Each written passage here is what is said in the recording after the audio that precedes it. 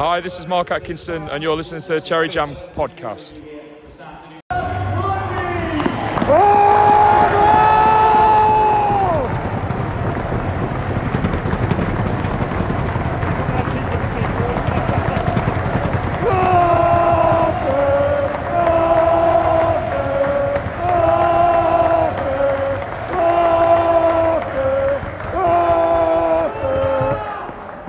Hello and welcome to episode 13 of Series 4 of Cherry Jam. Myself, Ed Price, Lawrence Landray, Jim Harley and Russ Brooks this evening. Snowy is in Holland, I think, still. Enjoying all of the Dutch delights, no doubt.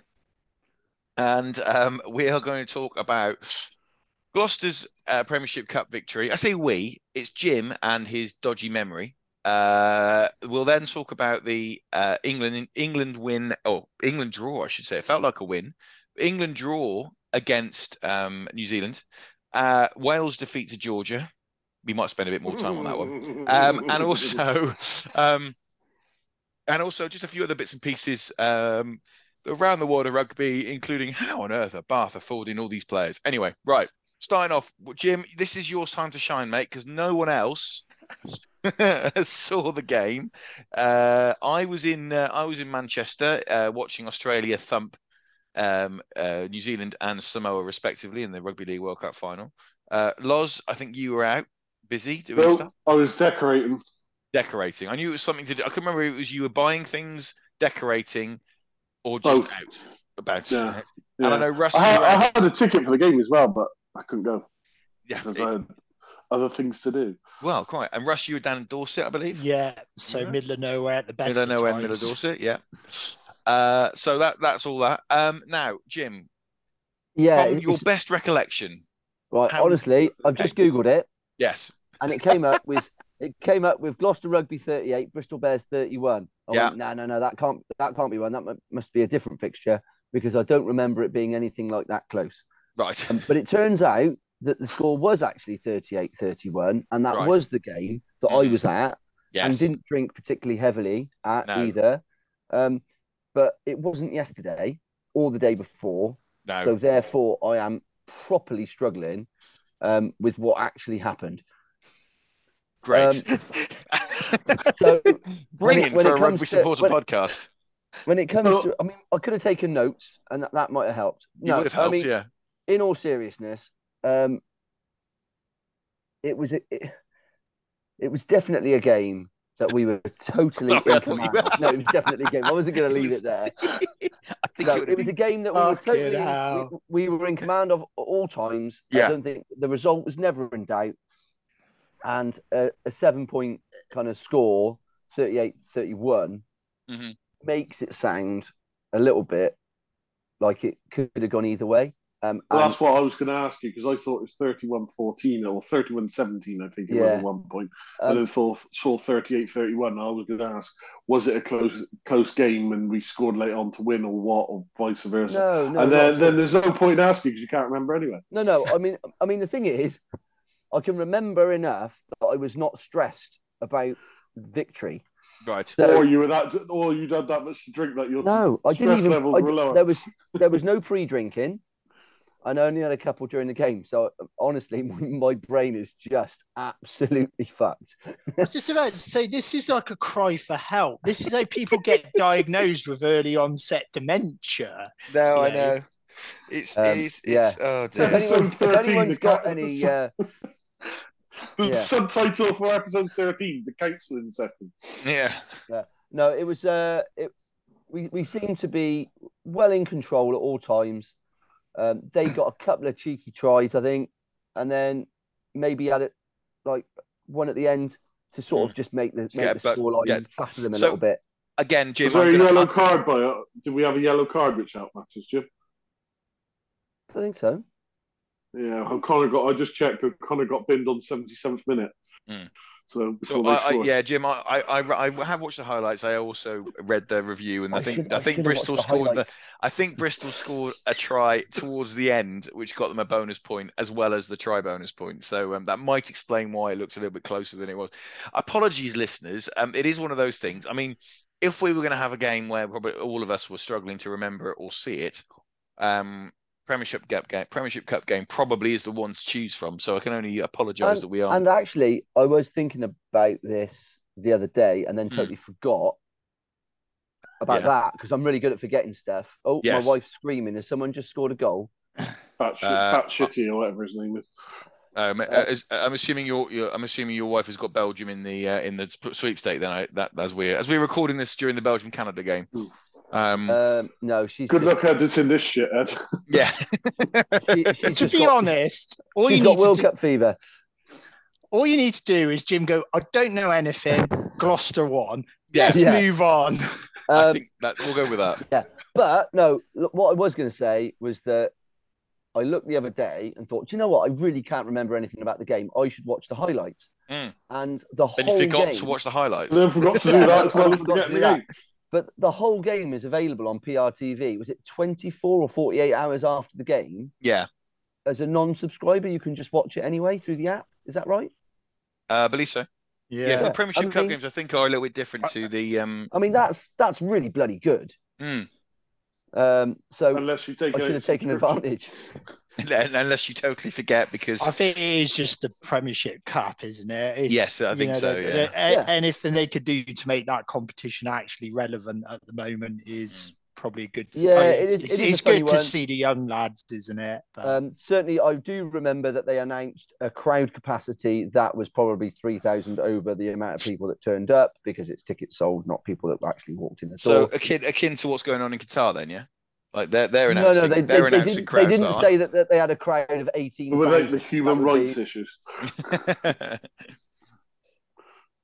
Well, to be fair, I mean, I don't know. There probably are human rights issues in Gloucester. I don't know. So we've had to suffer. Yeah, but we've not had Gloucester to suffer Rugby Club. No, but we've had to suffer for 30 odd years. This has gone off on a tangent. It has gone off on a tangent. Anyway, Jesus Christ. Right. So we'll sum it up. A great win for the kids. None of us really saw it too much, and the one who did can't remember it. I've just remembered. Yeah. I can't remember his name. Right. But the scrum half, the starting scrum half, was really bloody good. I heard this. I heard the scrum half had a good game. Yeah, I also heard his box kicks were right on the money. Good height, just outside of the 22, and actually they probably got made to look a little bit better because there was a good chase as well. Yeah. But yeah, good speed. Everything about it was as good as you'd seen from Chapman or whoever. So yeah, I was really pleased with that, which is just what we need. Another really good scrum half because now we've got four. And I also heard the centre Atkinson had a good game, scored a try. From what I think I saw that. I think I saw the try he scored and took a quick tap and ran through. Yeah, he did the turnover, didn't he? Picked the ball up. Won the penalty from turnover, tapped and went over the sticks. Pelledri had a good game from what I've been told. Carried well. Kind of carried well. To be fair, it took until about the 70th minute for his trademark handoff, like proper super powerful handoff and run through. Yeah, but the defense clearly had his number. Yeah, and every time he had the ball, he did make territory. You know, he went forward. But he went forward into 3 good, strong tackles and still, won the contact. So he's obviously he's made the opposition nervous just by being there. Just for being there, yeah. But he still dominated. Then as the opposition tired, he thankfully didn't actually, which is really good because clearly he's had 3 games in 3 years. So yeah, I think that's the key, isn't it? We've got to manage our expectations with his return. That's a big injury he's coming back from. I've seen a few people say that we should be thinking of putting him on the bench because he had a good game this week in the next, and I still feel like we don't need to, do we? Yeah, no, and there's not enough A team. There's not enough cup games for him to get back into it, to be honest. And I don't know whether there's the opportunity to maybe give him a few run-outs for Hartbury or something like that. He was down to play, I think, a game for Hartbury, wasn't he? Or he did play a game for Hartbury earlier in the season. I remember there was a game he definitely played for them.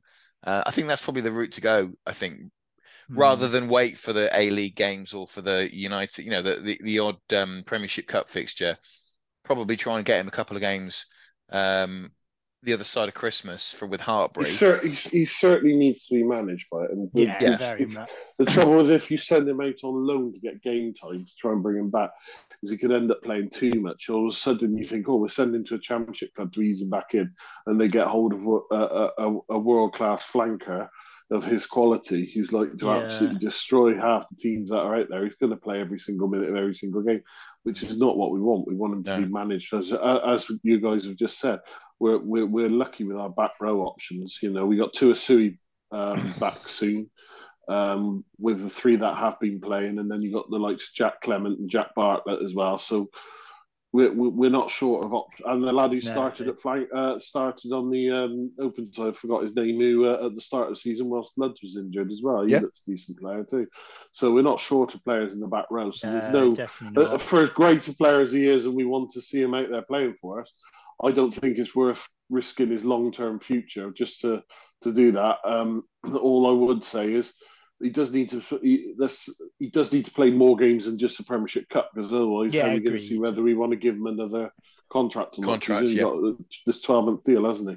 Yeah, he'll get. I'm pretty sure he's going to get game time as the season evolves if he keeps developing his return like this. But yeah, it just feels a bit too much to bring him in next week or whenever it is. Yeah, agreed. Just a little note on the other games or other fixtures. I know it was interesting to note. Was it Leicester got on? Was it Leicester got on absolute tanking? I think Leicester got thumped. But then again, it's interesting to see. We've heard this before about how other sides treat this competition. I mean, Gloucester now weirdly we've managed to retain the 5 points we got against Worcester, which I can't quite work out. But it looks like, well, if we beat Exeter in 2 weeks' time, that will put us into the next round. Leicester gave Saracens an absolute tonk. That was it. Other way around.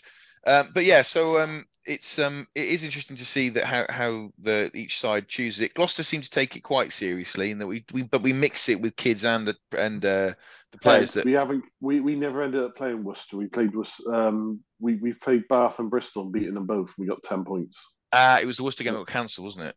Yeah, that's right. Okay. Oh, anyway, whatever. That basically, we've no, wasn't Worcester the one? Like one of the Worcester games was one of their last games, wasn't it? I think that was one of their last games. No, we did play. Did play Worcester. No, we did play. Yeah, we did play Worcester because that's the one where John Goodwich was on the bench for them. And, thank you. There we go. I knew that it was a league game that got cancelled, wasn't it? It was. Yeah, but we haven't got the points for it still. We've only got 10 points. There, right, okay. I mean, the trouble with this the trouble with the qualification process for this tournament is it's like this conversation Jim's just had. It's nonsensical, isn't it? So I've had people try to explain it to me. I'm just going to wait and see who we end up playing. Yeah, where we end up playing and when we end up playing. Yeah, we were already qualified before the game, weren't we? No, we still haven't. We technically haven't qualified for the semis yet because Exeter have got a game in hand. Yeah. Oh, see, I just don't understand. That's what I mean. Who the fuck knows? The criteria is just as clear as mud, isn't it? Yeah. It's just anyway. The good thing is, I don't really care too much. No, it's a nice thing to have at the end of the season if we want to go for a trophy, but it's not the end of the world if we. I think the main reason to stay in it is because of the limited game time for the rest of the squad. So you stay in it to play the squad. That's about the main advantage of it. Yeah, quite. Yeah, exactly. Players coming back from injury, getting around and things like that. Yeah, exactly. Right, what we'll do now is move on to the internationals over the weekend because there were some corkers, some interesting results, some hilarious results, and then we'll finally sort of finish off with just the random stuff that's going on in rugby.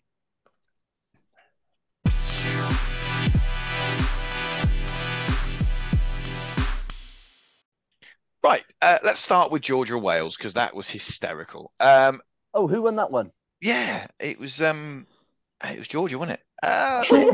Yes. No, Wales couldn't possibly have lost to Georgia at home. Surely not. No. So Wales have managed to lose to Georgia and Italy at home in the same calendar year, which is, I think, even for Wales, is spectacular. There's now open revolt in the Welsh press.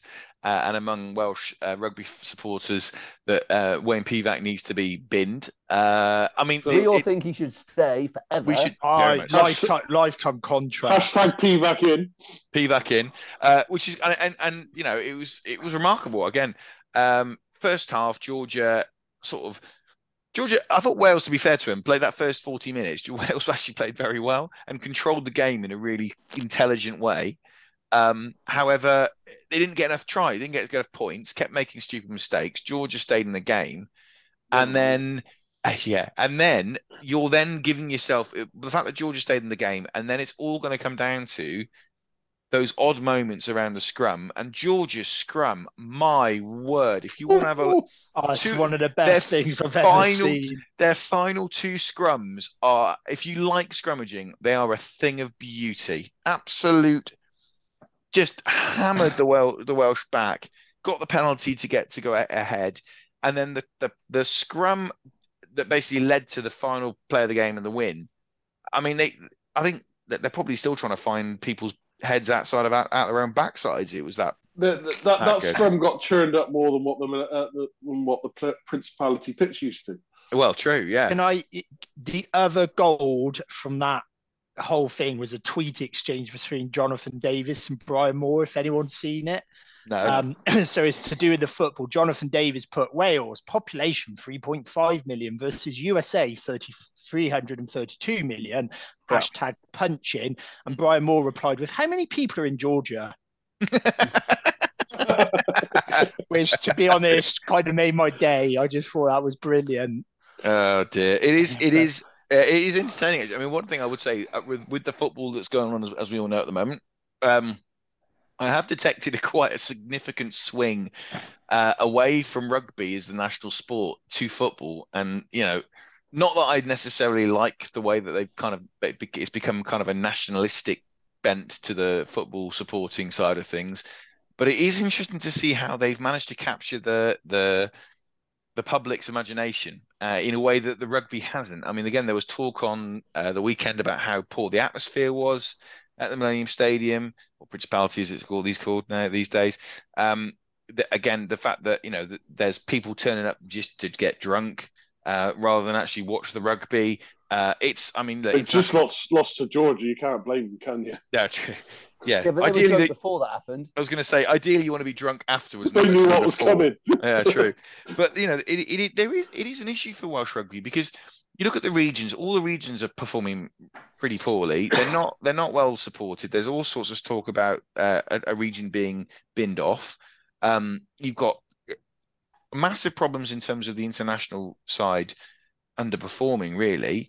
And all, you know, lots and lots of things going on behind the scenes. There's a lot behind the scenes, isn't there? I mean, Sam Warburton, I haven't read the whole thing, but he wrote a pretty scathing article about the state of Welsh rugby and how they need to basically pull their finger out and start thinking about the good of the game rather than their own self-interest. I think, unfortunately, you've got it's a little bit sort of old farts brigade, you know, the old, you know, the Will Carling side of things, but you've got a lot of older guys who are in charge of the Welsh Rugby Union and are basically only, I think, generally seem to be interested in their own international ticket allocation, and are 30, 40 years behind the curve in terms of what rugby is these days, in terms of how it needs to be organised and governed. And the old parochial WRU, as it is, in terms of who is in charge, what do they know about professional rugby? Nothing. Basically, these guys, I'm sure they love rugby, they love their clubs, but these are very small town village clubs that have never played professional rugby. They don't understand what needs to be done to get the setup right. You've got to be a viable business first, because if you're not a viable business, then everything that goes after that, winning trophies and having fantastic players, is kind of irrelevant, because then you can't pay them, and then they start getting arsey and want to go to France. Yeah, or staying in England. So I mean, let's be honest. It's not great for Welsh rugby. It's funny, obviously, for everybody else, but brilliant for Georgian rugby. I mean, I see the Georgian based players who went back to Georgia at the weekend after the game got like a hero's welcome, understandably. it's their it's going to be, it's their biggest ever win. Let's be honest. It's against a tier 1 nation. No matter how we think Wales are in terms of their tiers, but it is against a tier 1 nation. And it's a superb victory for Georgia. Yeah, it's an away victory. It's an away victory for Georgia. I mean, they don't get to play tier 1s at home very often, if at all. No. So they kind of have to, if they're going to beat them, they pretty much got to beat them in their place. Yeah. And also it sets up next year's World Cup group really nicely. Wales, Georgia. And again, it just reinforces that kind of the talk that's been going on for years about promotion, relegation, Six Nations. Wales should get relegated. I agree. Yeah, absolutely. I mean, it's unfair. It's unfair that you look at Argentina, who were kind of on the outskirts for so long. Mm-hmm. They got into the Tri Nations, what is now the rugby championship, and have improved massively. They haven't suddenly become world beaters, but they are playing against 3 of the best teams in the world regularly. Yeah. And have improved massively. And I think that will probably show, they'll probably beat England in the World Cup and then stop us coming out of the pool or something somehow. But it's you can't expect to get better without playing teams that are better than you. And at the moment, Georgia are not getting the opportunity to play teams that are better than them. And I include Wales in that. I mean, you see it. You see it every World Cup cycle. There's teams like Georgia, probably Uruguay. They consistently qualify for the World Cup, and they've improved every World Cup. And they're there or thereabouts in some games. Like Georgia got some good results in a couple of World Cups. Yeah, and then every World Cup you think, maybe this is the time that World Rugby will actually stop paying lip service and actually might do something to invest or give them an opportunity to develop, and it just never happens. And we'll have that same conversation after this World Cup, probably, where a couple of teams are putting half about performances and then get no support or backup. Well, it's going to be really interesting, actually, with the likes of USA not going to the World Cup. Yeah, we'll come on to that in a second. Yeah, and actually, the trouble is, teams like USA, they're the sorts of teams, because financially they're valuable, that USA are far more likely to be playing one of the autumn internationals at Twickenham than Georgia or Uruguay or Portugal. But do they deserve to? Probably no, because they haven't qualified, and that's the problem. And because they are quite simply not as good. No. But unfortunately, especially with England, it is such a cash cow playing at Twickenham that they don't want to entertain the likes of Georgia or Uruguay. No, they want to be playing teams like, well, the only time they played Georgia was was when there were no crowds, because then it didn't really make a difference. And they're happy to play against a South Sea Island team because within the English rugby community, we like seeing the Fijians, the Samoans, and the Tongans. It's quite exciting. They play an interesting brand of rugby, and they can sell tickets to that. It's a difficult thing to try and sell tickets at the price that they want to sell them, as like you say, £1 million. Yeah, stupid money a seat. Outrageous. It is ridiculous. But we keep saying it, and yet people still buy the bloody things. Yeah, if it's a sellout, you can't knock them for those. You can't knock them, no. But the point being that obviously we're talking about, if you want to see England, Georgia, or England, Chile, or England, Uruguay, is there not? I mean, let's be honest. England are going to put out a third string side, comfortably beat them, and it's not great from a viewing point of view. For people, and it's not good. It's not good for a team development. From an England team development point of view. And Ben Youngs is still starting scrum out. Yeah, they've got to get to 200 caps, haven't they? Yeah, Ben Youngs in his 937th cap. Yeah, I know. Just moving on to USA, you mentioned it, Jim. Incredible result for Portugal. Portugal have qualified for their second World Cup, I think now. And last minute penalty in America to draw and go through on. It wasn't points. in America. It was in Dubai. Was it in Dubai? I thought it was in America, mate. No, the tournament was. Right. Oh, okay. Sorry. Okay. They had 3 weeks. 3 weeks, I think they played in Dubai. Fair enough. Right, but still, point stands, 2 weeks, away from home. Away from home, and they've now qualified. And last minute kick penalty to win it. or to draw. And did you see the drop goal?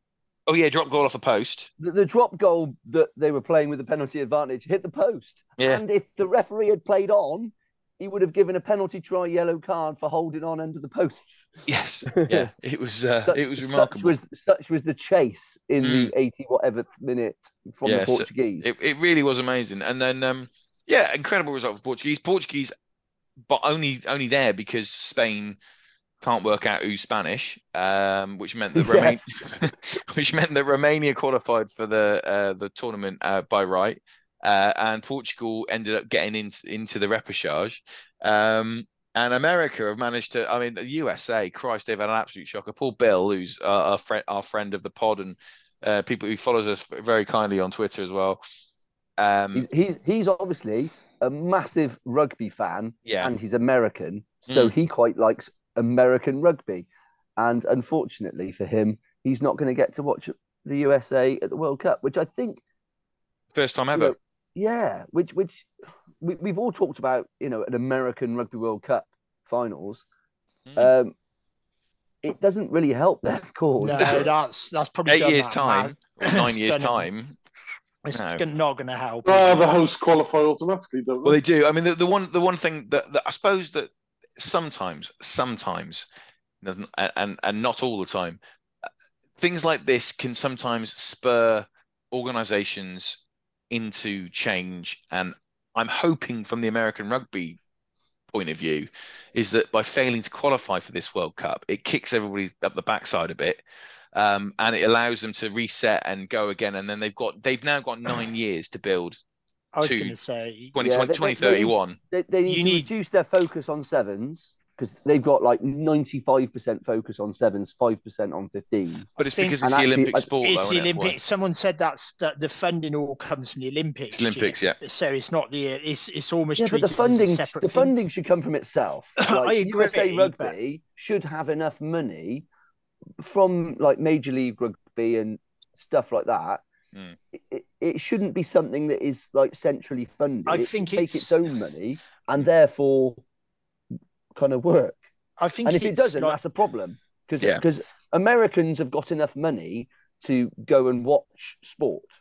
I think what you've got to look at is, like Ed said, if they get when the World Cup's there, they've got teams there. I mean, you'd have to be daft to host a World Cup and build massive stadiums that are never going to be used ever again. I mean, what stupid sport would ever allow that to happen?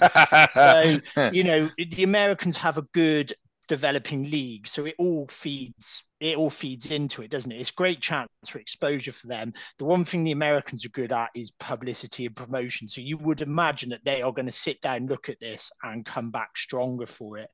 Teams like Canada, there are a lot of teams there that have underperformed and are now going to have to look at it and go again.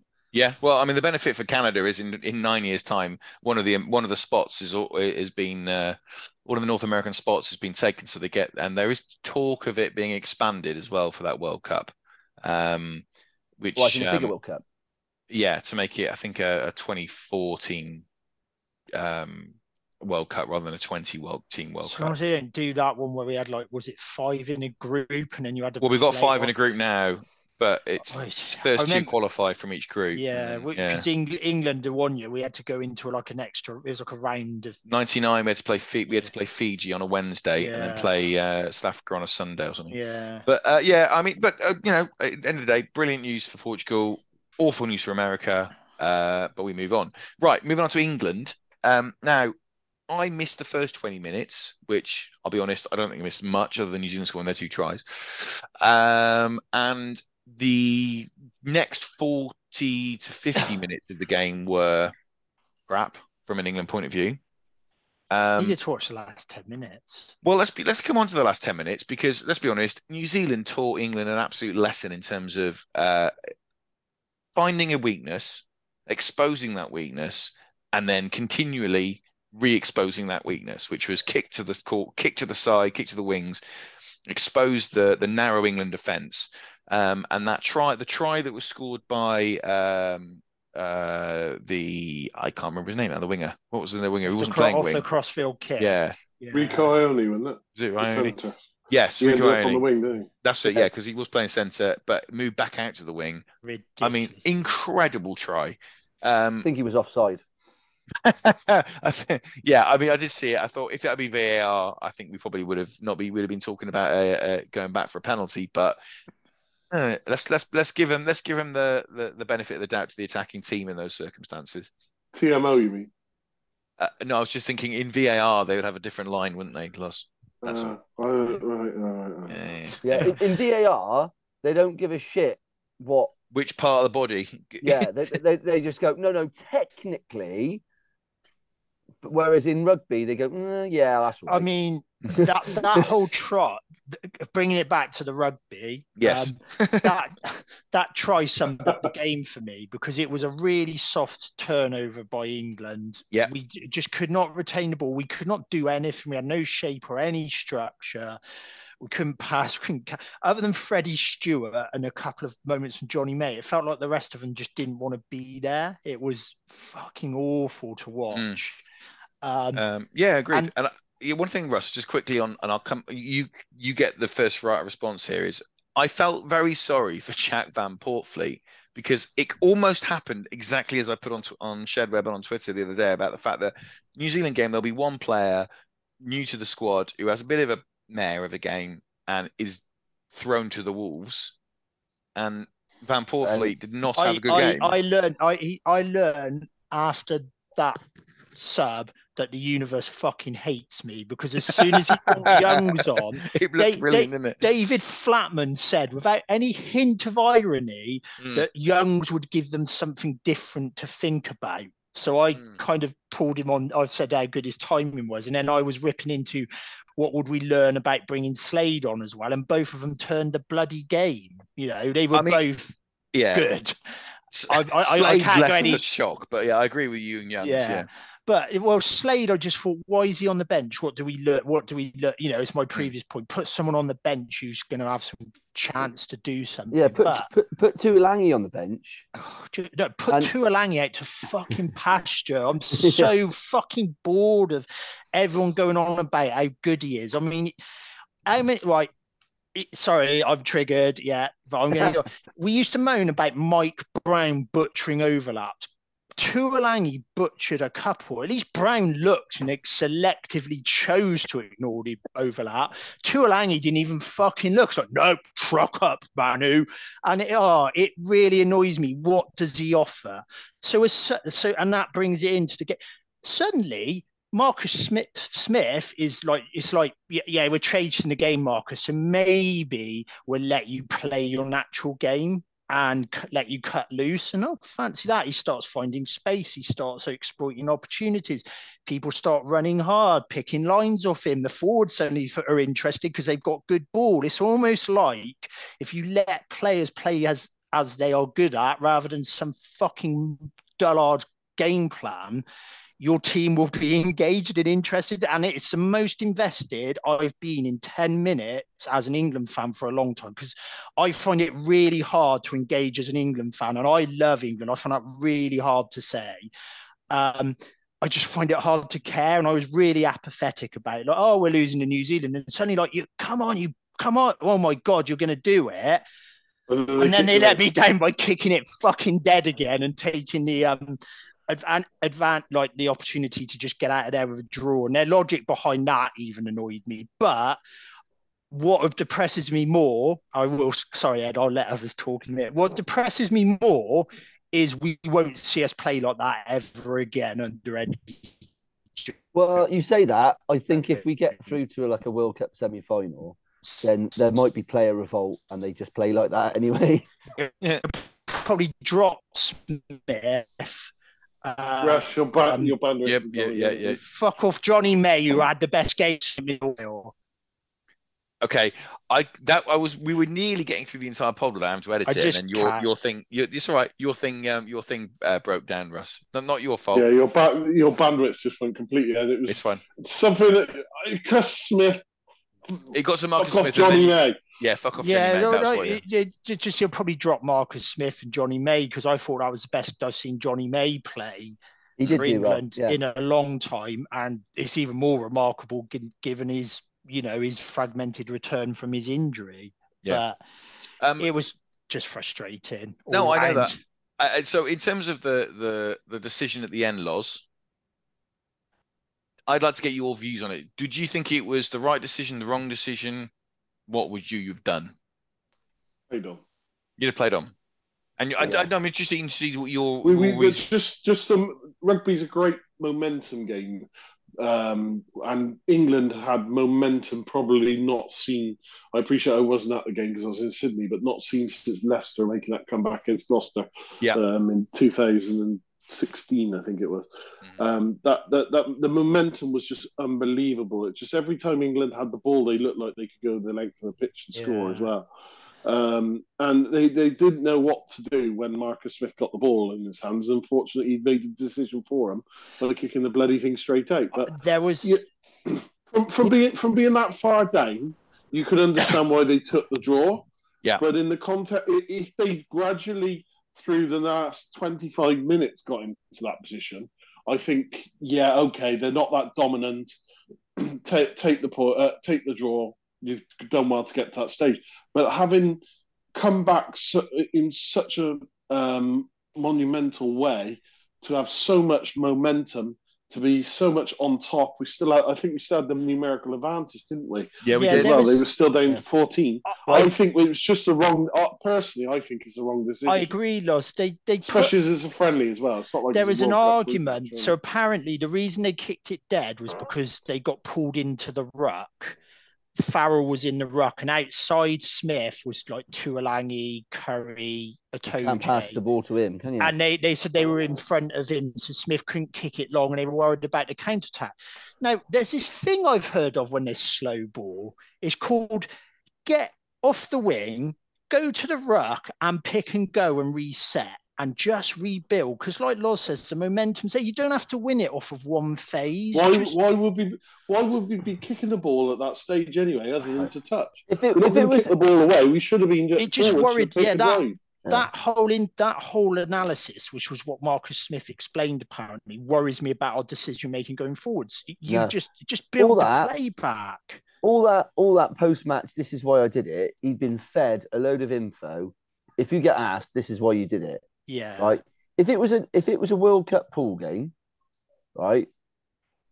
Then who would be the team? Oh, that's a good result, then, isn't it? Who would be that team that wants to kick it out? Would it be New Zealand or would it be England? And in that moment, England would be going, no, we don't want to. Well, if it's a pool game, maybe you'd accept the draw, right? If it was a semi-final, do you want to go to extra time?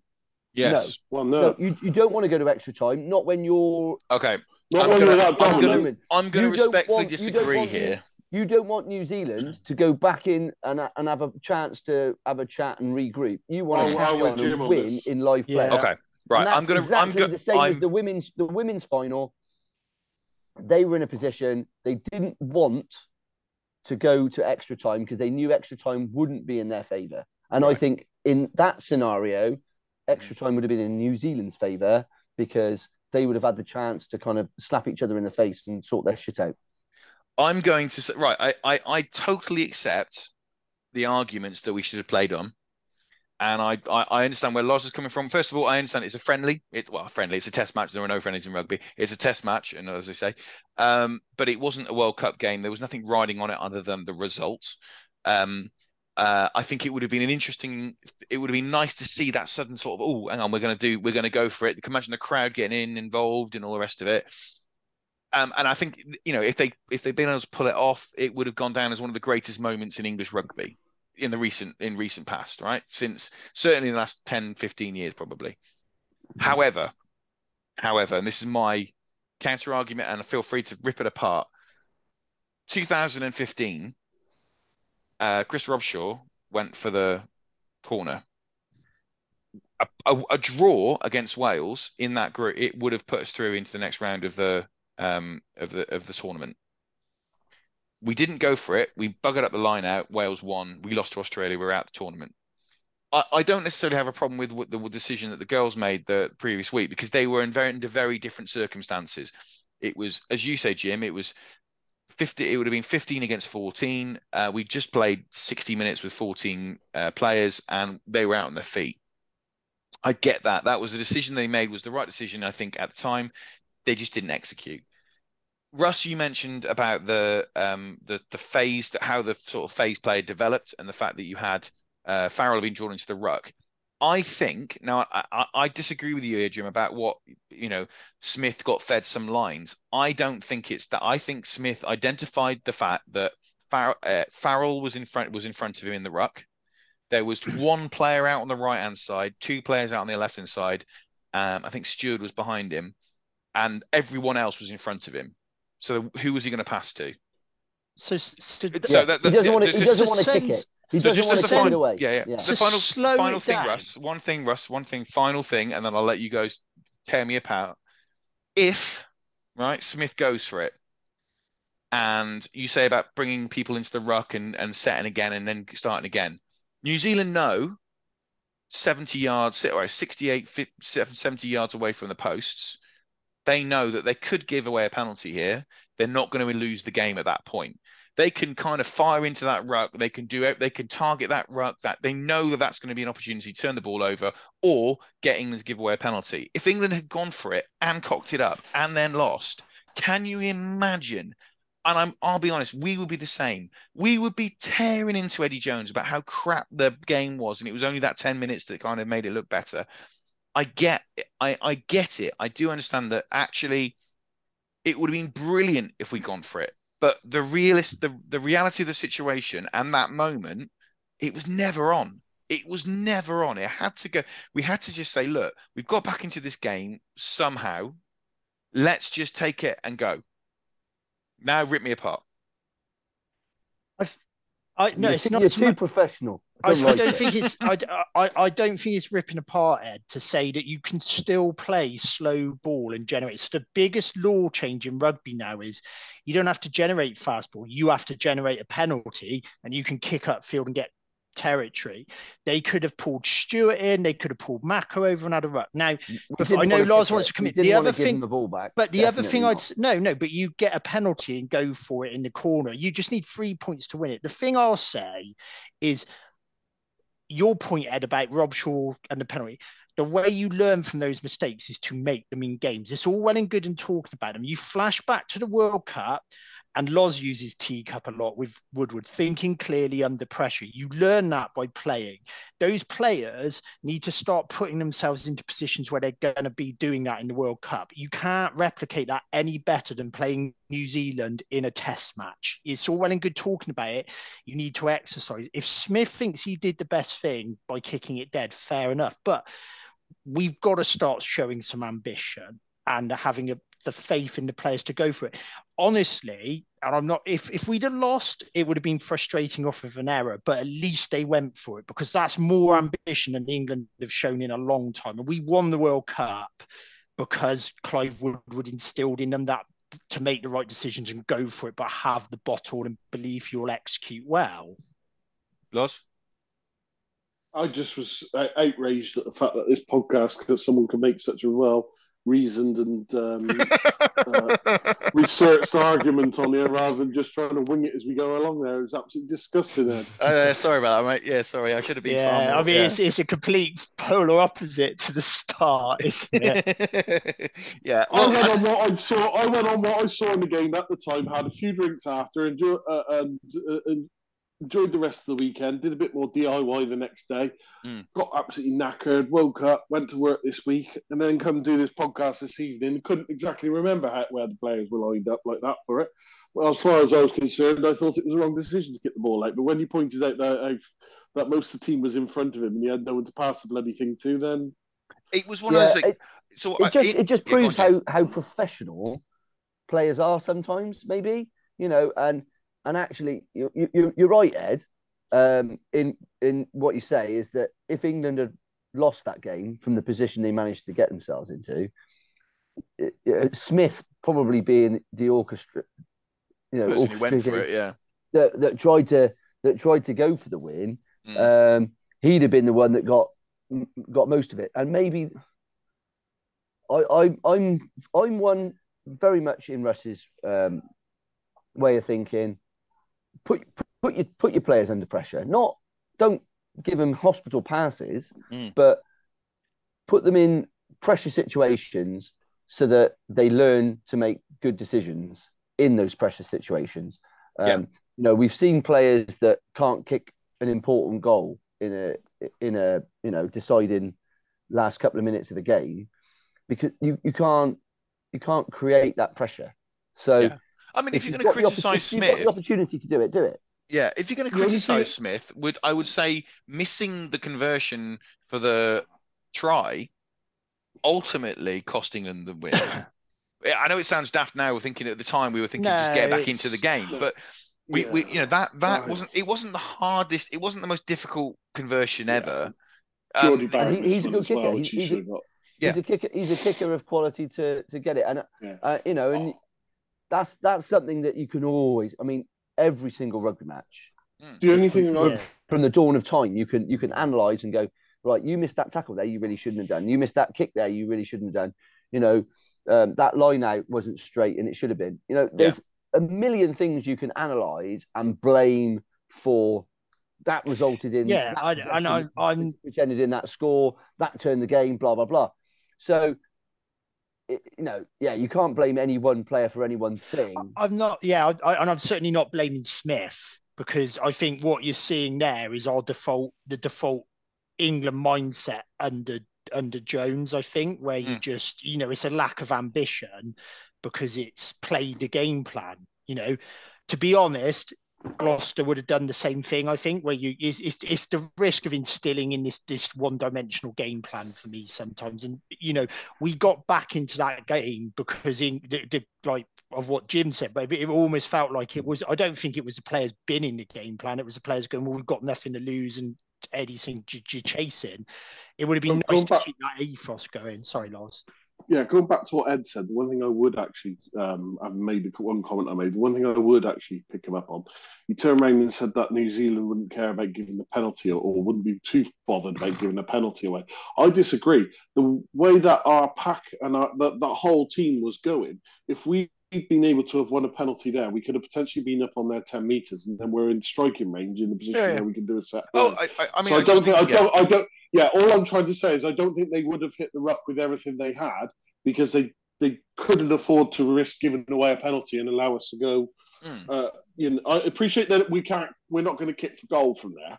No, I get that bit, but it could have given us to got us into a position where we could either have won a further penalty to then kick for goal, or actually then maybe have gone on to score again, or we don't know what would happen. This all pie in sky, but you know what I'm getting at. No, I do. I mean, as I said, I thought it was a really interesting debate, not only online, but I was in the bar in Manchester watching the game, and people were straight away. People were like, "Oh, why don't we go for it? Why don't we go for it?" And then at the same time, even then, I mean, I'll admit a lot of the stuff about players' positions and stuff. The specific positions I didn't pick up until after the game, but when Smith kicked it out, I didn't instantly think, oh, we've missed an opportunity to go there, because it didn't look right from my point of view. Just you're looking at the TV, you can see where everyone is, and you're like, yeah, I don't really see how we could go for that. Also, you just look at where Smith was when he took the ball. He was 15 yards back from the ruck. If we'd wanted to go for it, we could have done. Yeah, he'd been flat. And he would have been flatter. And it is what it is. I think it's one of those things. In a pool game, when you're playing Argentina or Japan, probably, if it came down to you've had an absolute shocking game, and you're getting in a position where you need to, a draw is now looking like a good result, you take it. If you're in a semi-final, maybe with 14 players, last minute, do you go for it? Maybe. My gut feeling is what you would do. And I understand Jim's point about resetting. You wouldn't, giving the All Blacks time to reset. It also gives you a chance to reset. You've played basically Barbarians rugby for 12 minutes with no consequences. You keep doing it, a pass will go astray. New Zealand aren't going to play that. Defence aren't going to play that poorly for much longer. So you at least can reset and start again. But yeah, it's a good. It's a really reasoned answers are just not acceptable. Really annoying, I think Yeah, I think the final point for me is that bit, was frustrating, but I think the biggest frustrating is the first 70 minutes. 70 minutes, Yeah. I agree. That's for me the more of the frustration. It's overshadowing what is the bigger problem, is that we've got that in us. Yeah. Why aren't we trying to do that more often? Yeah, agreed. Final bit of the pod. We're just going to sort of touch on the rumours today that Finn Russell is heading back to the UK, and unfortunately is heading back to sorry, Bath. Now, again, we kind of touched on it before we started the pod about what do we think realistic, how they're getting all this money, where they find all this money to pay for these players. Jim quite rightly said they're probably half these Wasp and Worcester players are on for a song because there's no contract. And they're happy to get any sort of any job. And Faletau and Watson have recently gone, so that's freed up a few quid, hasn't it? Yeah, exactly. And Finn Russell is going to be the marquee. He'll be a marquee player, yeah. So they don't currently have a marquee player?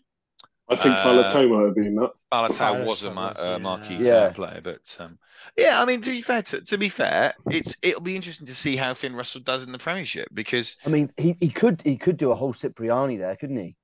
And by that do really well for a couple of weeks and then fuck things up. He does like a pie, as has been shown recently. He's a fantastic player. He's come back into that Scotland squad and he's made them look a lot better.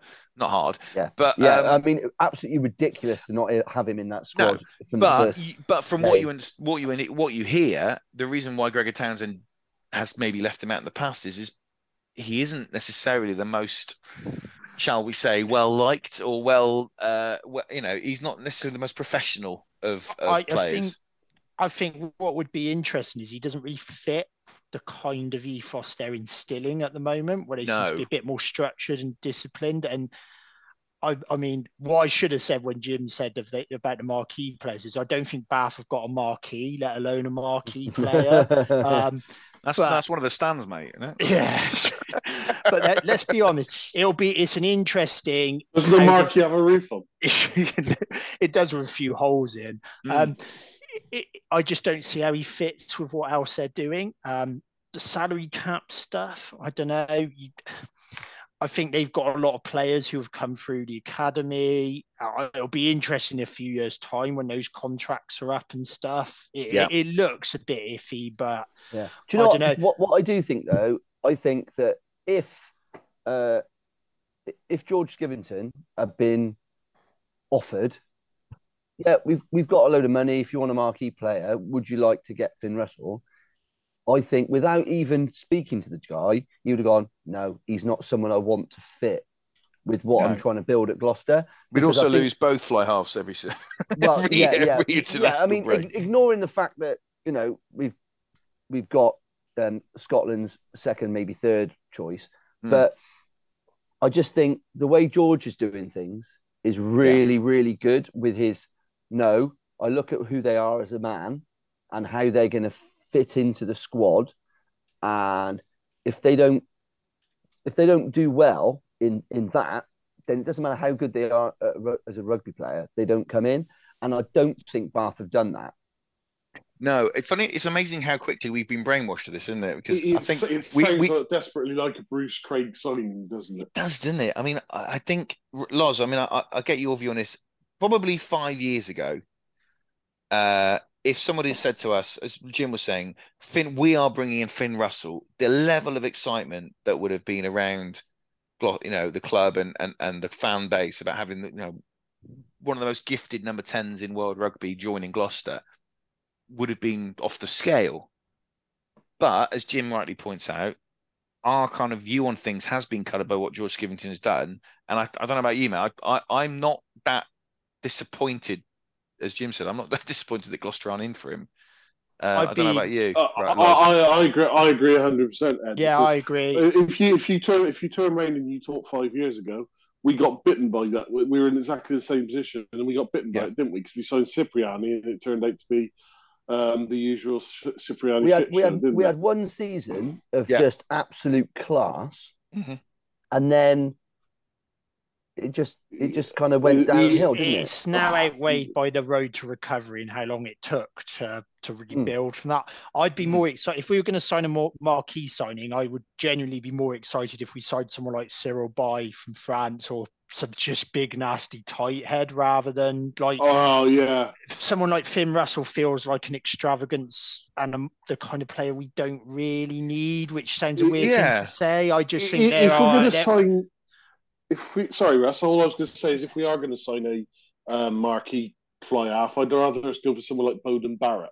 Yeah.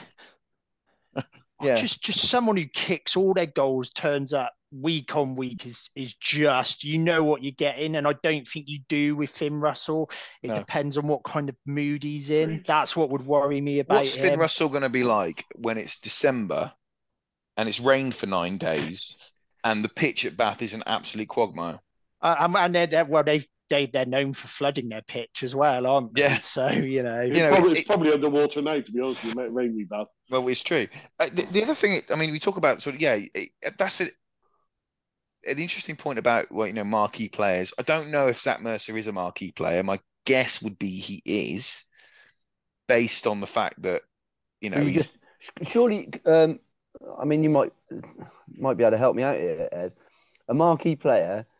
If they marquee player, for example, Zach Mercer, 23-24 season, do they have to remain as a marquee player? Or can you change who your marquee player is? I.e., can you just have your marquee player as your highest paid man every season and change who that is? They got to qualify as a marquee player. And Zach Mercer will make sense.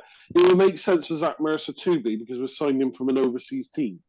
So that I don't believe we have a marquee player, so it makes sense. Yeah, it's a kind of one of those that's the proverbial no-brainer at the moment. I'd imagine we got someone like, I don't know, Alemano or Santi Carrera. So I would have thought it's probably detailed as technically to get him outside the cap. I don't know, but I would have thought, I don't think there's any restrictions on who you nominate. It can't be a player that you signed from another Premiership club. Yeah. No, what I mean by any restrictions on who you nominate, I don't think that just because he was your marquee player 1 year, that he can't be that someone else. Yeah, I get what you mean. As long as they are a qualifying person, and that would then bring the previous marquee player into the salary cap. So that's one thing you'd have to bear in mind.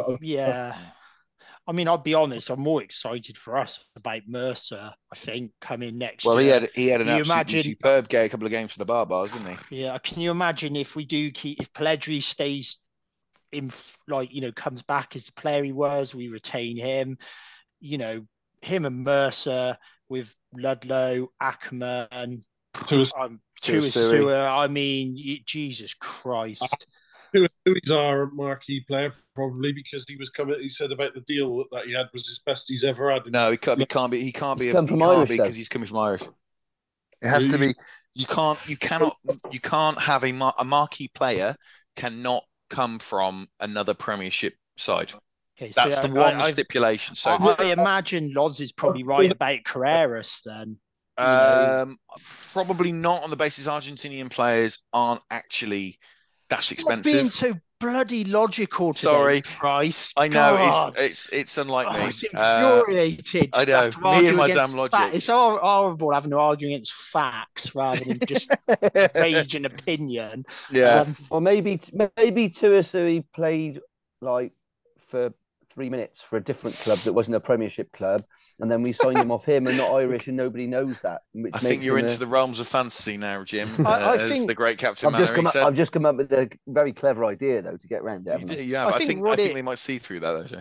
I think what it shows, though, is how much people, we were all critical of Skivington in the past, but it shows how much people come round to the ethos and his way of thinking, that no one is like, why isn't he coming to us? We should have him.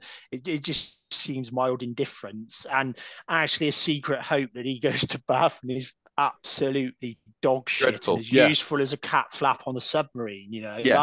That's the hope now, isn't it? But and it just shows where we're at. It is. Just a final thing. It's interesting, Russ. You drew my attention to this, and it's got a lot of heat and a lot of support. It's a tweet by Leicester Tigers, which was basically aimed at 14, 15-year-old lads. Are you big? Are you tall? Are you fast? Are you heavy or something, or strong or something? Powerful? Some physical. That was physical. it. Physical. That's it. Yeah. Now, I'm of the opinion that I understand what they're trying to do. They're saying that because the idea was it was people who hadn't played rugby before, so it was an introductory to rugby, and you need one of those attributes to play professional rugby, at least one of them.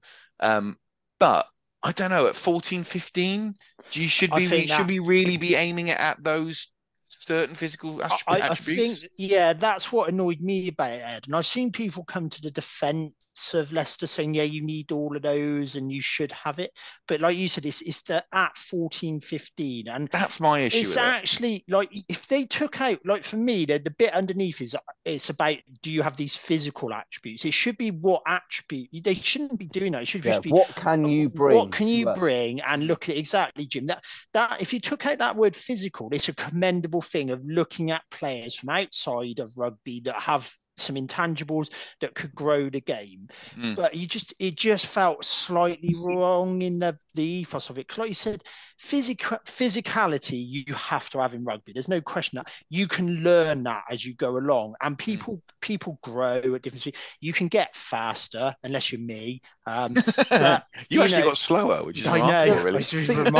You did get faster at one point in your life. You're now at the age where Thanks, Jim. That's very kind of you to say. I think it was a week. It was a week. It was about a week. It was a couple of minutes in Tuesday. Yeah.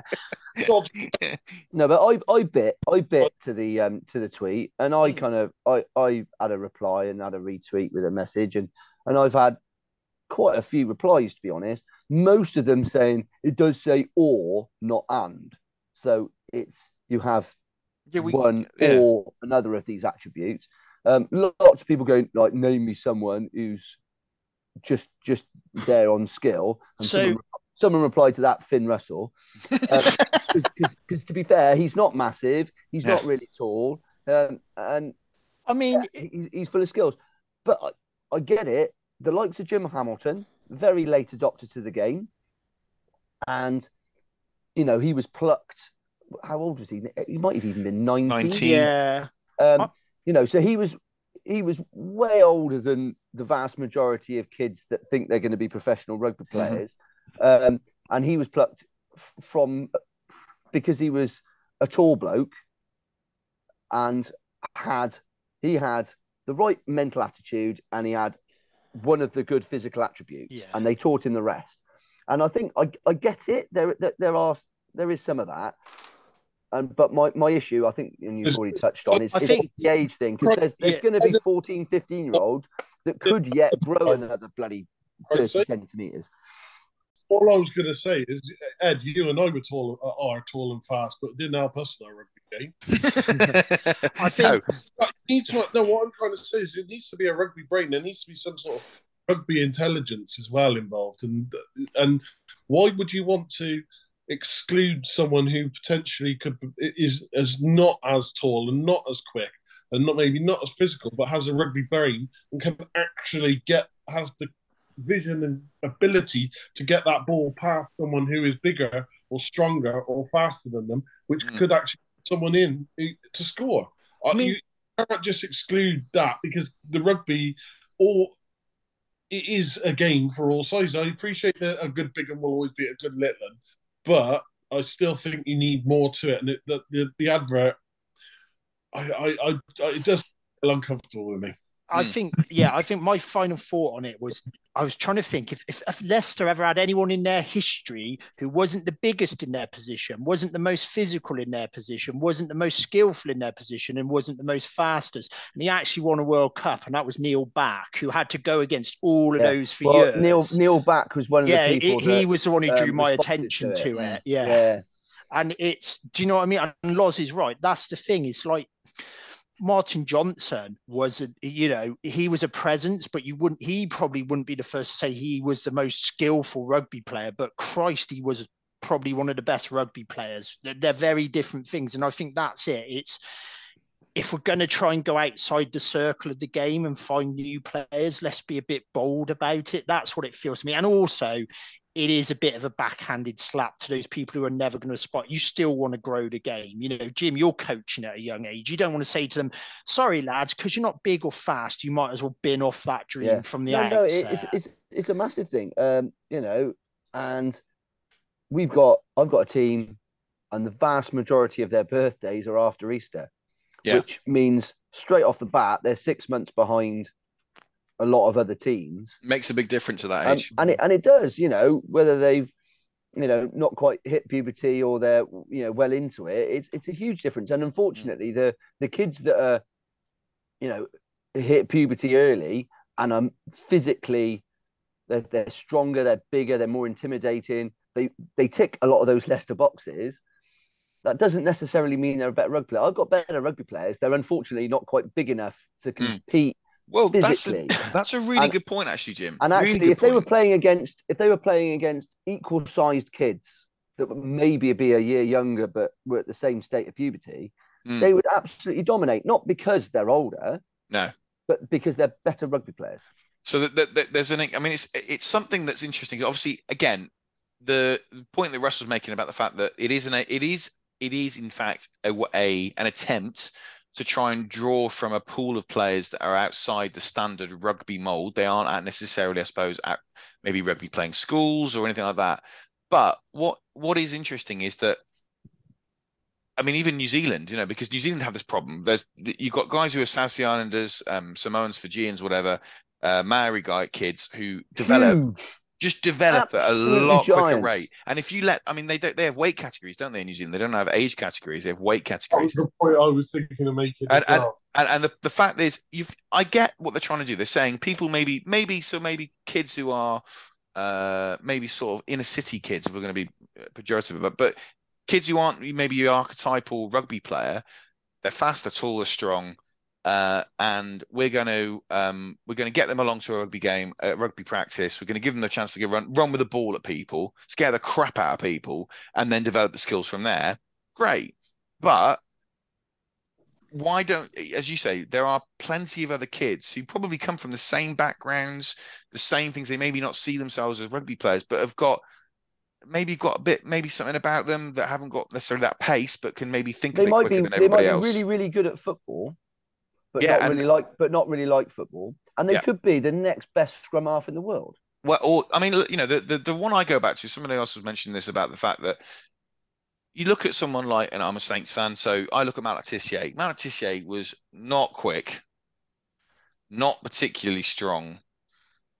Towards the end of his career, was normally overweight, and one of the greatest midfielder players of all time, Xavi, again, not renowned for his speed. I know football's a bit different in terms of you can have smaller players, but he would always say about the fact that what was remarkable about Le Tissier when he got the ball, when he was able to dribble around players without having to sprint past them because he was just so skillful. He was able to think ahead of the time. Teddy Sheringham playing football was never the quickest, but was always a second. The joke was, the thing was, they were saying, he was always half a second ahead of everybody else. That's why he played so long into his career. Yeah, you know, and there's plenty of other players like, you know, Ronaldo, for example. All right, he's a ridiculous medical specimen, but he's thinking ahead of his time, thinking ahead all the time. That's what I think you're missing here. You're missing that thing. You know, do you play other sports? Do you enjoy? You know, do you find yourself like wanting to try something different? Be a bit more open about it. You don't have to be all about physicality. Do you like fighting? Do you like drinking? Well, then come along to Leicester Tigers. Yeah. Do you like fighting? Do you like drinking? Do you like drinking vomit from other people's shoes? You'll love rugby. Yeah. On that note, shall we say? Right, we've got a game this weekend against Quins, I believe, and then it's back to it's a Friday night at the Stoop, and it's not even though it's a Friday night game, it's on PRTV and not BT, isn't it? Yeah, which is a weird one. Which is weird. And you what? Sorry, it's not on BT Sport. I don't believe so. And we're happy to be corrected, but I don't believe it is, mate. No, I'm not saying. Oh, well, a quick look. No, whilst we're talking, carry on. Well, we're talking, yeah. It is. Yeah. There is, but we've also got England, South Africa, which will be another opportunity to see obviously Razzie's been banned for 2 weeks for whinging, so we're not going to get How is it only 2 weeks? Oh, it's disgusting. It's a repeat offence. He should be banned for 6 months. Well, yeah, I mean it is a farce. I think they're trying to give him the opportunity to maybe change his ways. He won't. Yeah, because he's done that already, hasn't he? He won't. Banned straight away. I mean, it's even not on BT Sport. BT Sport seems to have turned into American sport on Friday night. It's got live college football on both BT Sport 1 and 2, and live basketball on BT Sport 3. Remarkable. I mean, it is ridiculous. But going back to the South Africa thing, I do think it's just going to be an arm wrestle, isn't it? Let's be honest. There's not going to be a lot of there's not going to be a huge amount outside of 13. I would imagine South Africa will probably look at what New Zealand did and maybe look to kick to the wings a bit. And we'll watch Australia thump Wales like they would normally do. And then we've got a couple of weeks before Christmas and then the Leicester game. And the Leicester game, yeah. One thing it would be nice to see though is to see some more shocks. We obviously saw Italy beat Australia. It would be nice to see another sort of a similar shock to like England beating South Africa. Yeah, like England beating South Africa. That would be a nice way to round off the winter. Right, and I think that's it really for this evening, guys. Thank you very much for your time. I very much enjoyed Russ's rant. I think that's going to be. It's been overdue one, haven't I? You have. That's what happens when I've had a shit week, basically. I know. But I look forward to the next episode of Jim's gradual dementia diagnosis. Don't take the piss. It is a problem. It's just more than it's been surfaced by us idiots on a podcast. I'm just waiting for someone to. Honestly, I've got really, really good at just blagging and just like mentioning stuff. Oh yeah, that line out. On about 35 minutes. That was brilliant, wasn't it? That was really good. We did well to hold that. Shit like that. I do in interviews now. It's a good job you haven't put that out there in the public domain, isn't it? Yeah. When you say you do interviews, do you mean like during interviews for your fire service jobs? Because that's mildly worrying. Yeah. How much you paying Ed to cut that out? I think being able to just talk shit and get people not realise that you're absolutely totally out of your depth and don't have a clue, it's a skill. I'm Jim Harley, and welcome to my TED Talk. It's 102 episodes of this podcast, mate. So we've done well already. So I reckon what we all need to start doing now is just making up stuff that happens in the game and just seeing if Jim runs with it after. Oh, I probably would. Yeah, wasn't it remarkable when Mr. Blobby took that short inside ball? Yeah. Oh, when we were down on all those subs and George Skivington had to come in and yeah. Stuff like that, I might not. Admittedly, I was on a back. Remember that turnover that happened on our 5 meter line? Oh yeah, that one. That was really good, wasn't it? Yeah. Anyway, right. On that note, thank you very much, guys. We will speak next week, and have a lovely weekend. Enjoy. Cheers, boys.